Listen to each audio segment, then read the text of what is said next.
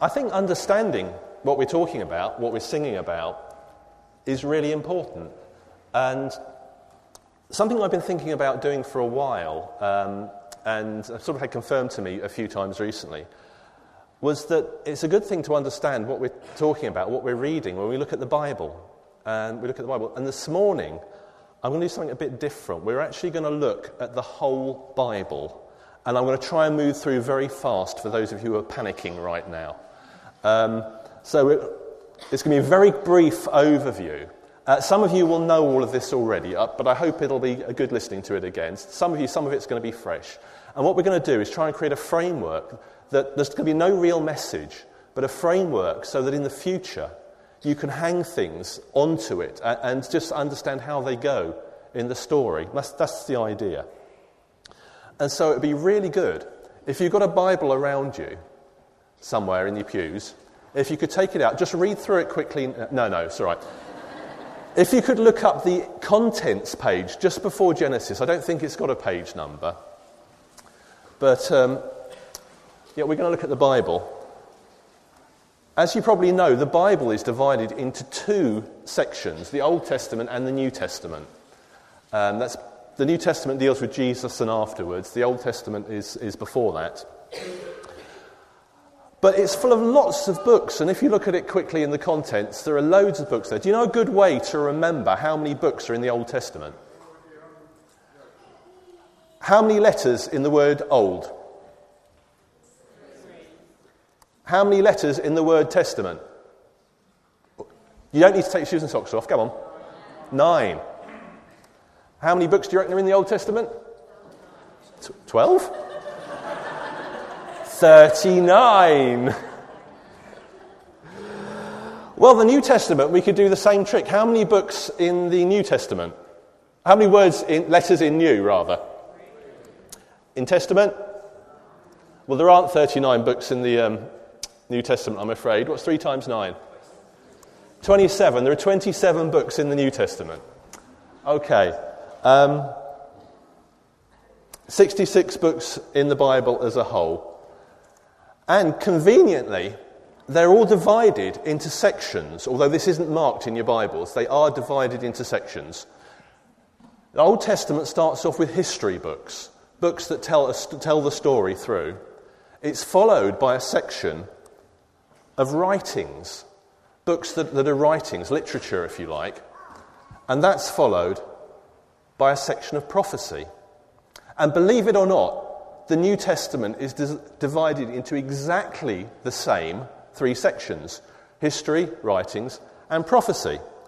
And if you look at your contents, you'll find all those books from Genesis to Esther are history.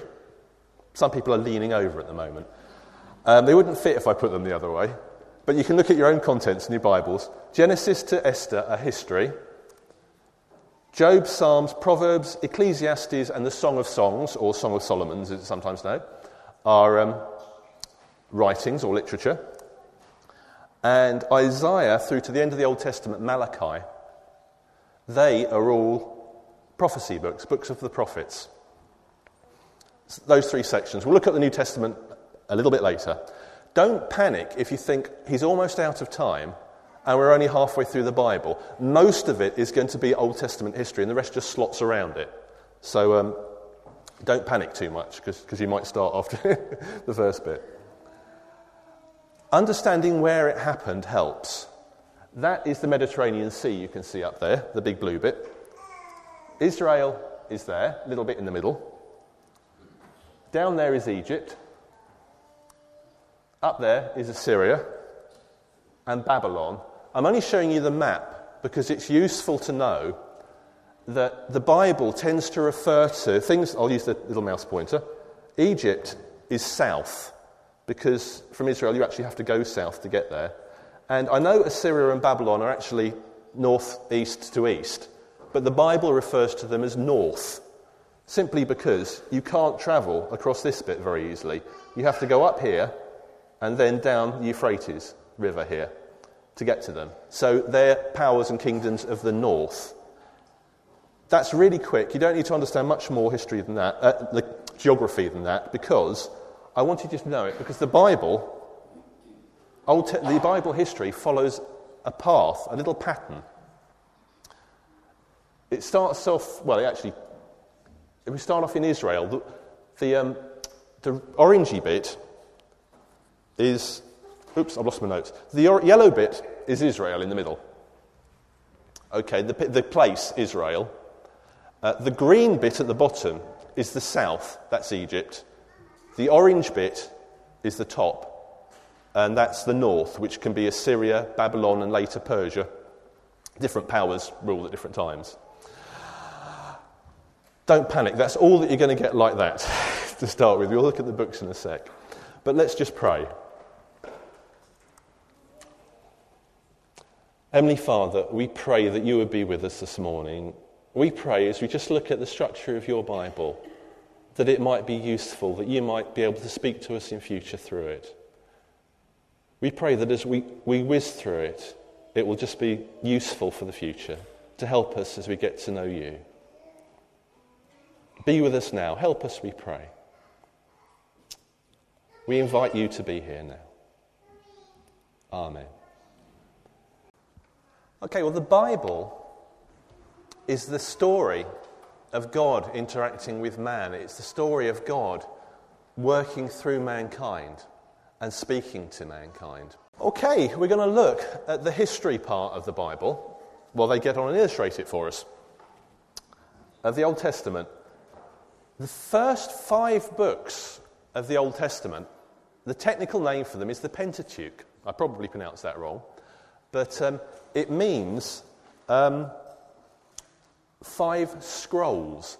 Because like this big long piece of paper here, the Bible was originally written on scrolls. In fact, in the Old Testament, where we come across books where there's like Kings, there's a 1 Kings and a 2 Kings. There's a 1 Samuel and a 2 Samuel. There's only 2 books because the scroll wasn't big enough to get it all on in one go. They're really just 1 book split into 2 pieces. The 5 scrolls, the 5 fifths of Moses, they were also known as, because Moses put them together, wrote them, during the time of the Exodus, presumably, and the wandering in the desert, are Genesis, Exodus, Leviticus, and Numbers. They're also called the Torah in Hebrew. Actually, I think that's Greek. And it means the law.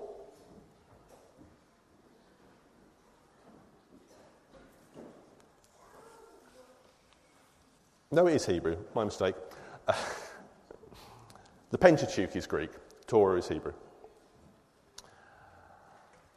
And Genesis, the first... Well, let me just read. Still getting used to glasses. In the beginning, God created the heavens and the... Don't worry, I'm not going to read it all.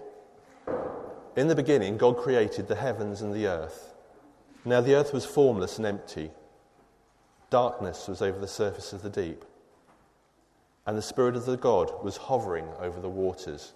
And God said, "Let there be light."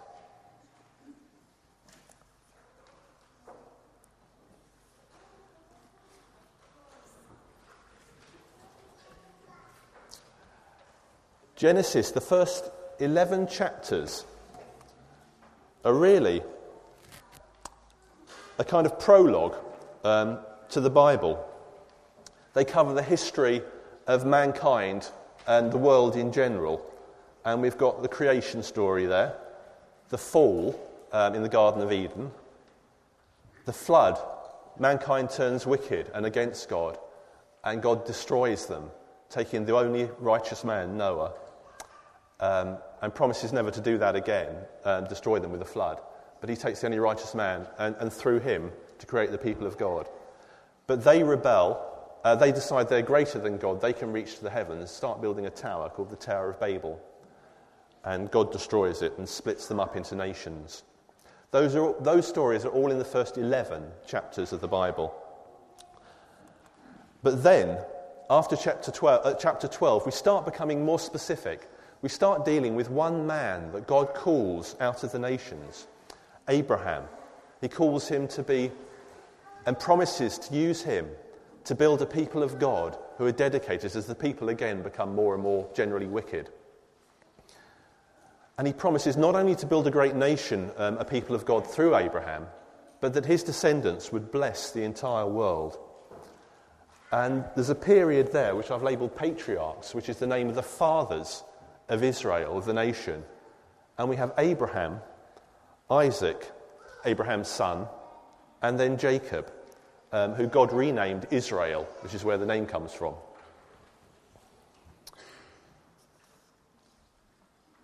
Israel, or Jacob, had 12 sons who became the tribes of Israel. One of the sons was called Joseph, and you'll probably have heard the story, Joseph and the Amazing Technicolor Dreamcoat. Joseph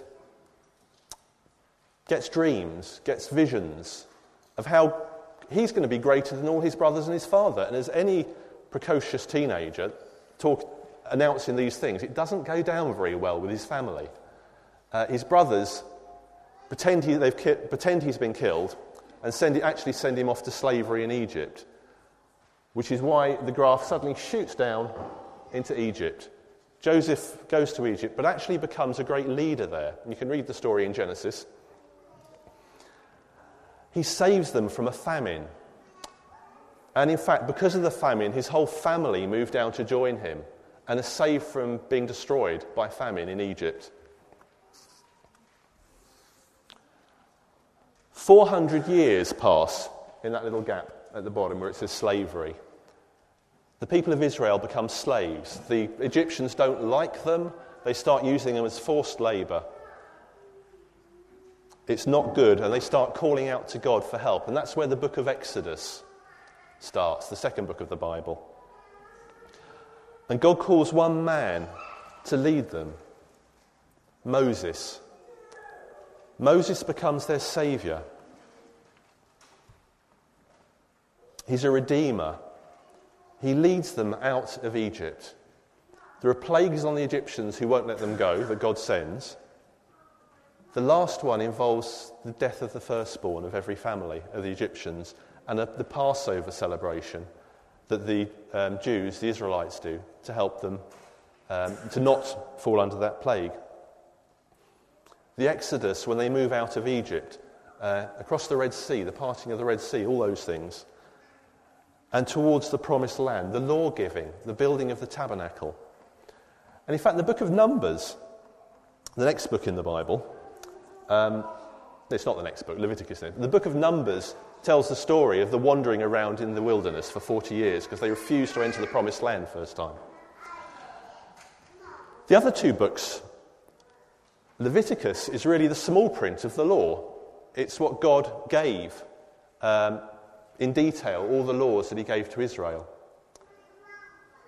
Deuteronomy is a contract. It's a covenant between God and man, between the people of Israel and God. And the promises made on both sides. So, that's the first part of the Bible. They're on the edge of the Promised Land. They're about to move in. Moses dies at that point, and then Joshua takes over, just as at the end of that story. Presumably Moses didn't write that bit, Joshua did. I realise we're rushing through, so we don't get time for all the exciting bits, which are really there, but you can go and find those yourself later. Joshua, Judges and Ruth, the next section of the Bible, the next 3 books. Joshua, they move into the Promised Land. They cross the Jordan. They bring down the walls of Jericho. They conquer the land and they settle the land. And everything goes pretty well for the people of Israel as long as they stay close to God and while Joshua is alive. But Joshua dies eventually. And we move on to the book of Judges. So, as soon as Joshua was dead and people, a generation on, forgot about him, as so often happens with works of God, the people just weren't really that fussed. And God started punishing them to try and bring them back to him. And he raised up when they cried out again for help, they realised they actually needed God. He brought to them judges, people to lead them, to save them. And there's just a list of them. We're not going to go through them all. You'll recognise some names from more famous stories like Gideon and Samson. Deborah, a woman leading Israel at one point. And during these people's time, some of them were local and some of them happened at the same time in different parts of the country. During these people's lives, the people again followed God, but afterwards they sort of fell away again. It wasn't a good story. But in the middle of all of this, we have the book of Ruth that follows on. It's happening at the same time. And where all these stories of nations rising and falling, attacking great leaders, Ruth's a very domestic tale about a foreign woman who chooses to follow the God of Israel. And it's just a remarkable story of how this one woman is loyal to God. And through her, if you look in the, I don't just look it up right now, but look in the genealogies of Jesus, the list of descendants in the New Testament, she's there. She's there. Samuel and Kings. Samuel is the last of the judges, possibly at the same sort of time as Samson, but the last of the major judges. The book's really named because he's the major character at the beginning. He actually dies in the first book of old age. It covers a longer period than that. He's the last judge. He leads Israel.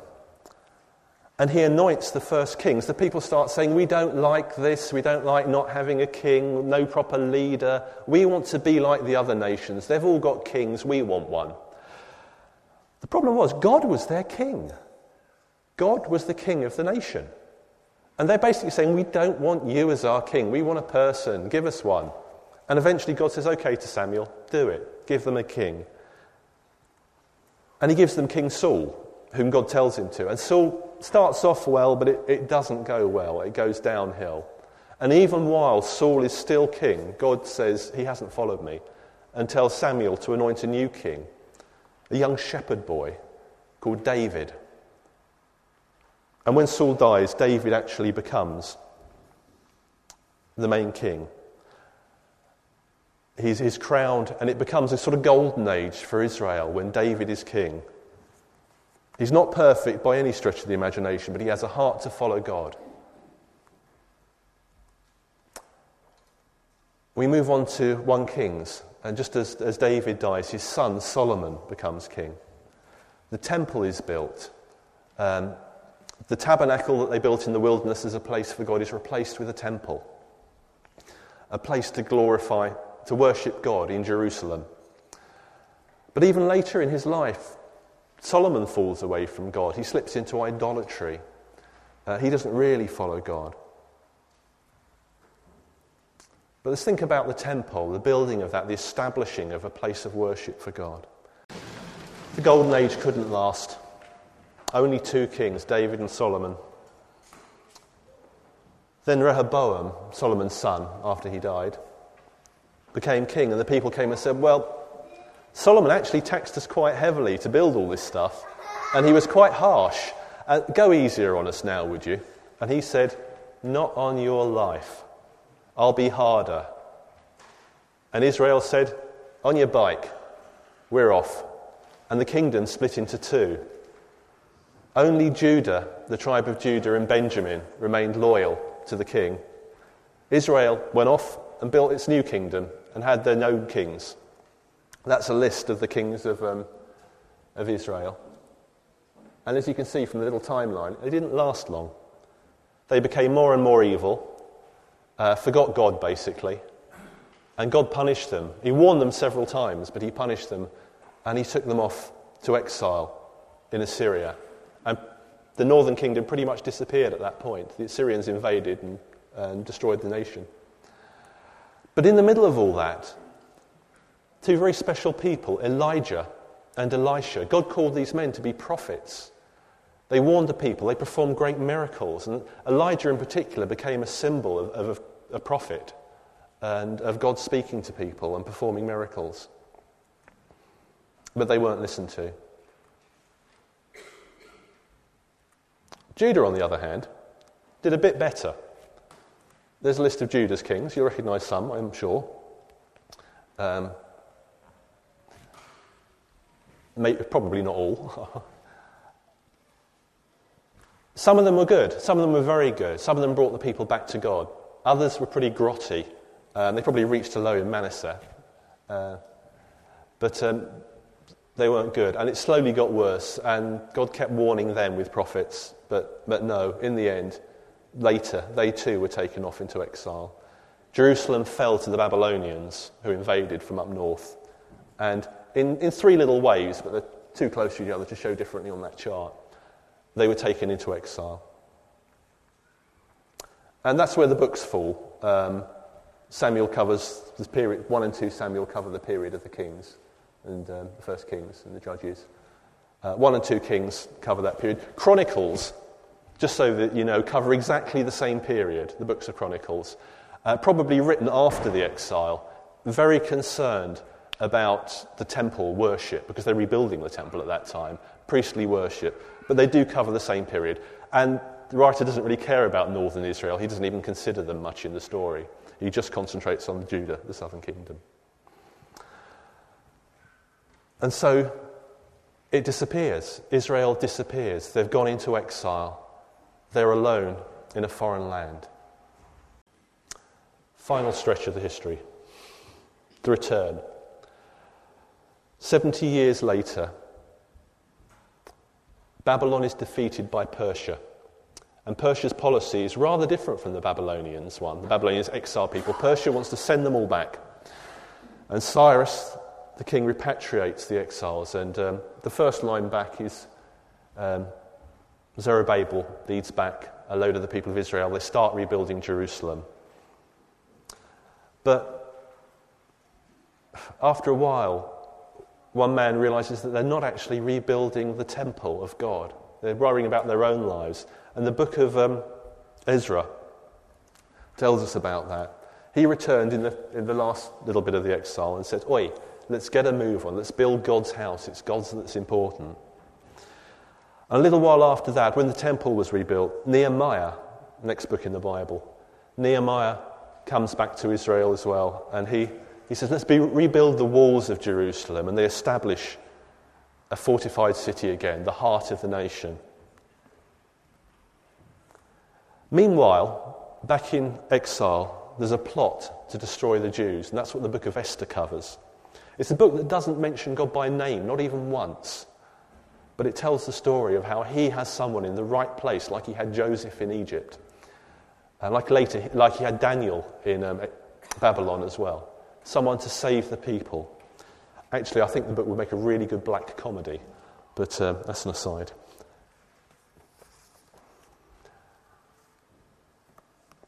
And the Old Testament history sort of peters out about 400 BC, and it ends there.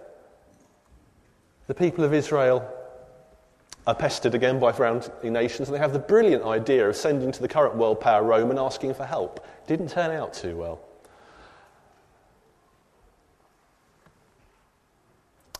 Meanwhile, the next book in the Bible is, I'm just going to ask you something, but I've shown you the answer. What is the best known verse and books in the passage in the Bible?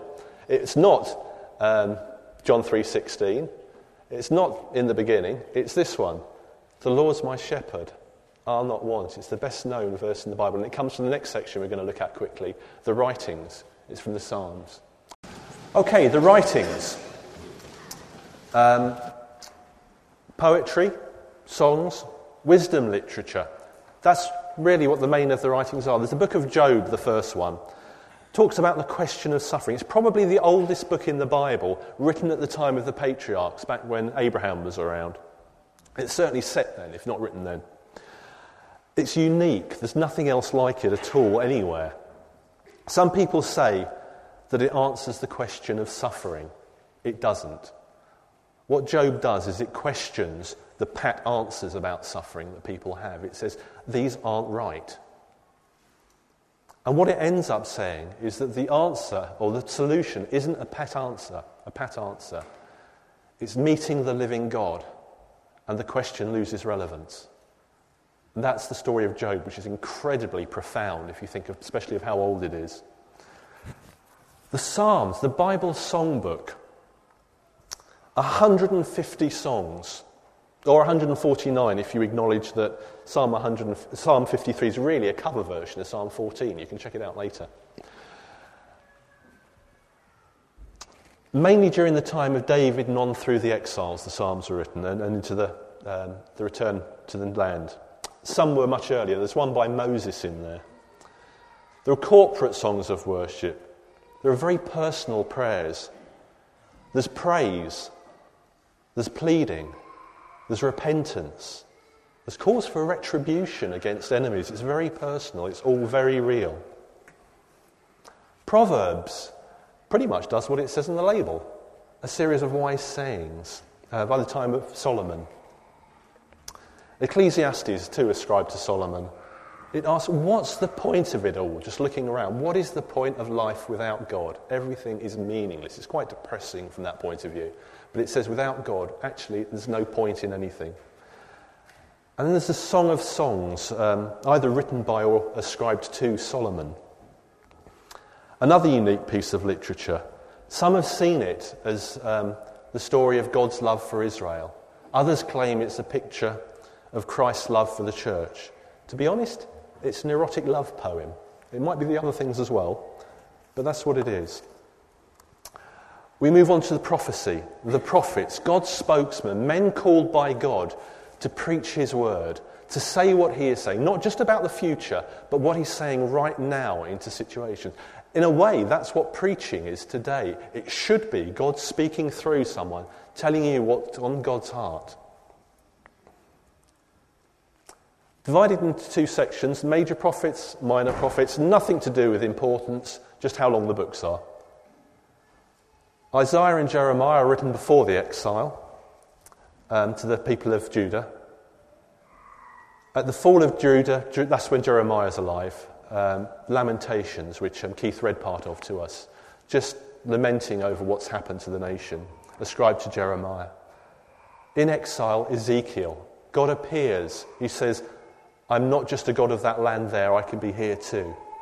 And he promises a future. Daniel contains a lot of history as well about what happens in exile, and God's speaking about the future. The minor prophets, a list of them, I'm not going to tell you any more, you can look them up. But they preached throughout northern Israel, southern Israel, Judah, and some to foreign nations like Jonah to Nineveh.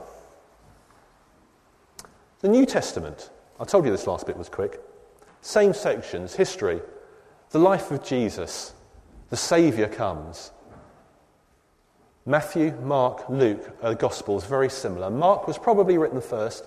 The early church says it was written by John Mark, but as told by Peter. So in a way it's Peter's Gospel. He spent a lot of time with Peter. Matthew and Luke use large parts of it, of Mark, and write the rest. John is very different. He doesn't even there's not a single parable in John's Gospel, but there are signs all pointing to the fact that Jesus is the Saviour, the Messiah. Acts, Luke's sequel, the continuing story of the church after Jesus has risen and ascended. The Holy Spirit comes.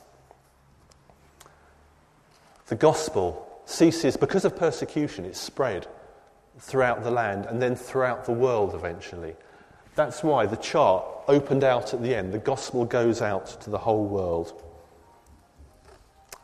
The writings of the New Testament. Acts tells too of the conversion of Paul, an enemy of the gospel, who becomes its greatest evangelist.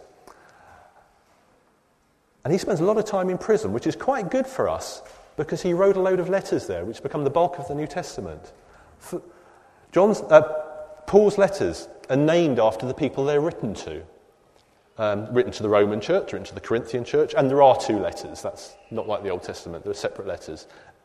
He writes to all of them, and there's the teaching of the New Testament in them. To individuals as well, with Timothy, Titus, and Philemon. And we have them, the church treasured them, kept them, copied them, and they became the bulk of the New Testament.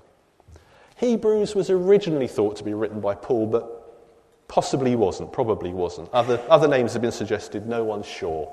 But a very Jewish style of writing, in what he says. The last few letters of the New Testament, the writings, are named after the people who wrote them. They're the authors, the names, as they write to different churches and to different people. You've got Peter there, the disciple, James, Jesus' brother, John, the disciple, and Jude, the other one who was known as Judas, as well, with two Judases. Jude was his other name. The very last section, prophecy, one book, Revelation. Revelation, the last book of the Bible. Prophecy. And I appear to have lost my last sheet. Never mind.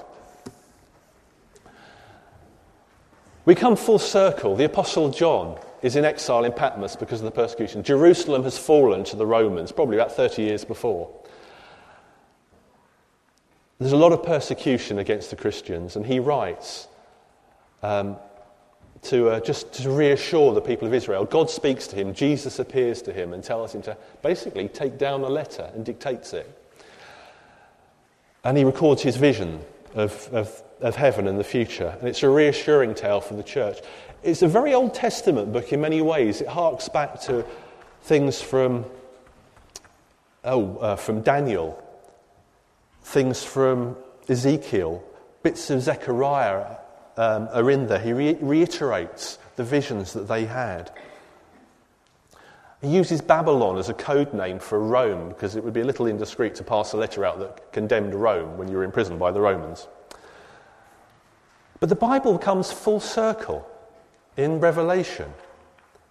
In Genesis, we have a Satan represented as a snake deceiving the people. In Revelation, that snake has grown fat and it's now a dragon, represented by a dragon. But the dragon is defeated and cast into hell. In Genesis, death enters the world. In Revelation, death and hell are destroyed. There's a fallen world at the beginning, and there's a new heaven and a new earth in Revelation, the promise. Suffering enters the world in Genesis, and there is no more crying in Revelation. There is death for sin at the beginning and throughout, but at the end, eternal life. The tree of life is removed from man, and he's thrown out from God's presence.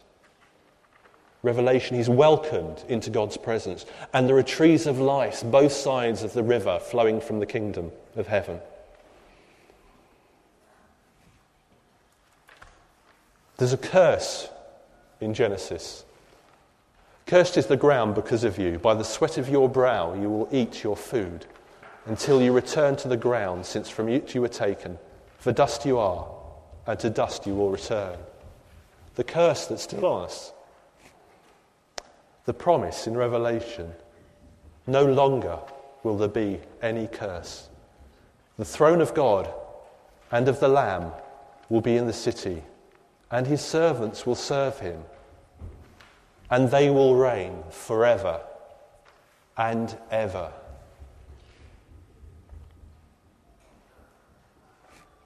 An amazing promise of what God is going to do, where it's all going to end up. It's been a very quick overview of the entire Bible, and I've just about finished in time.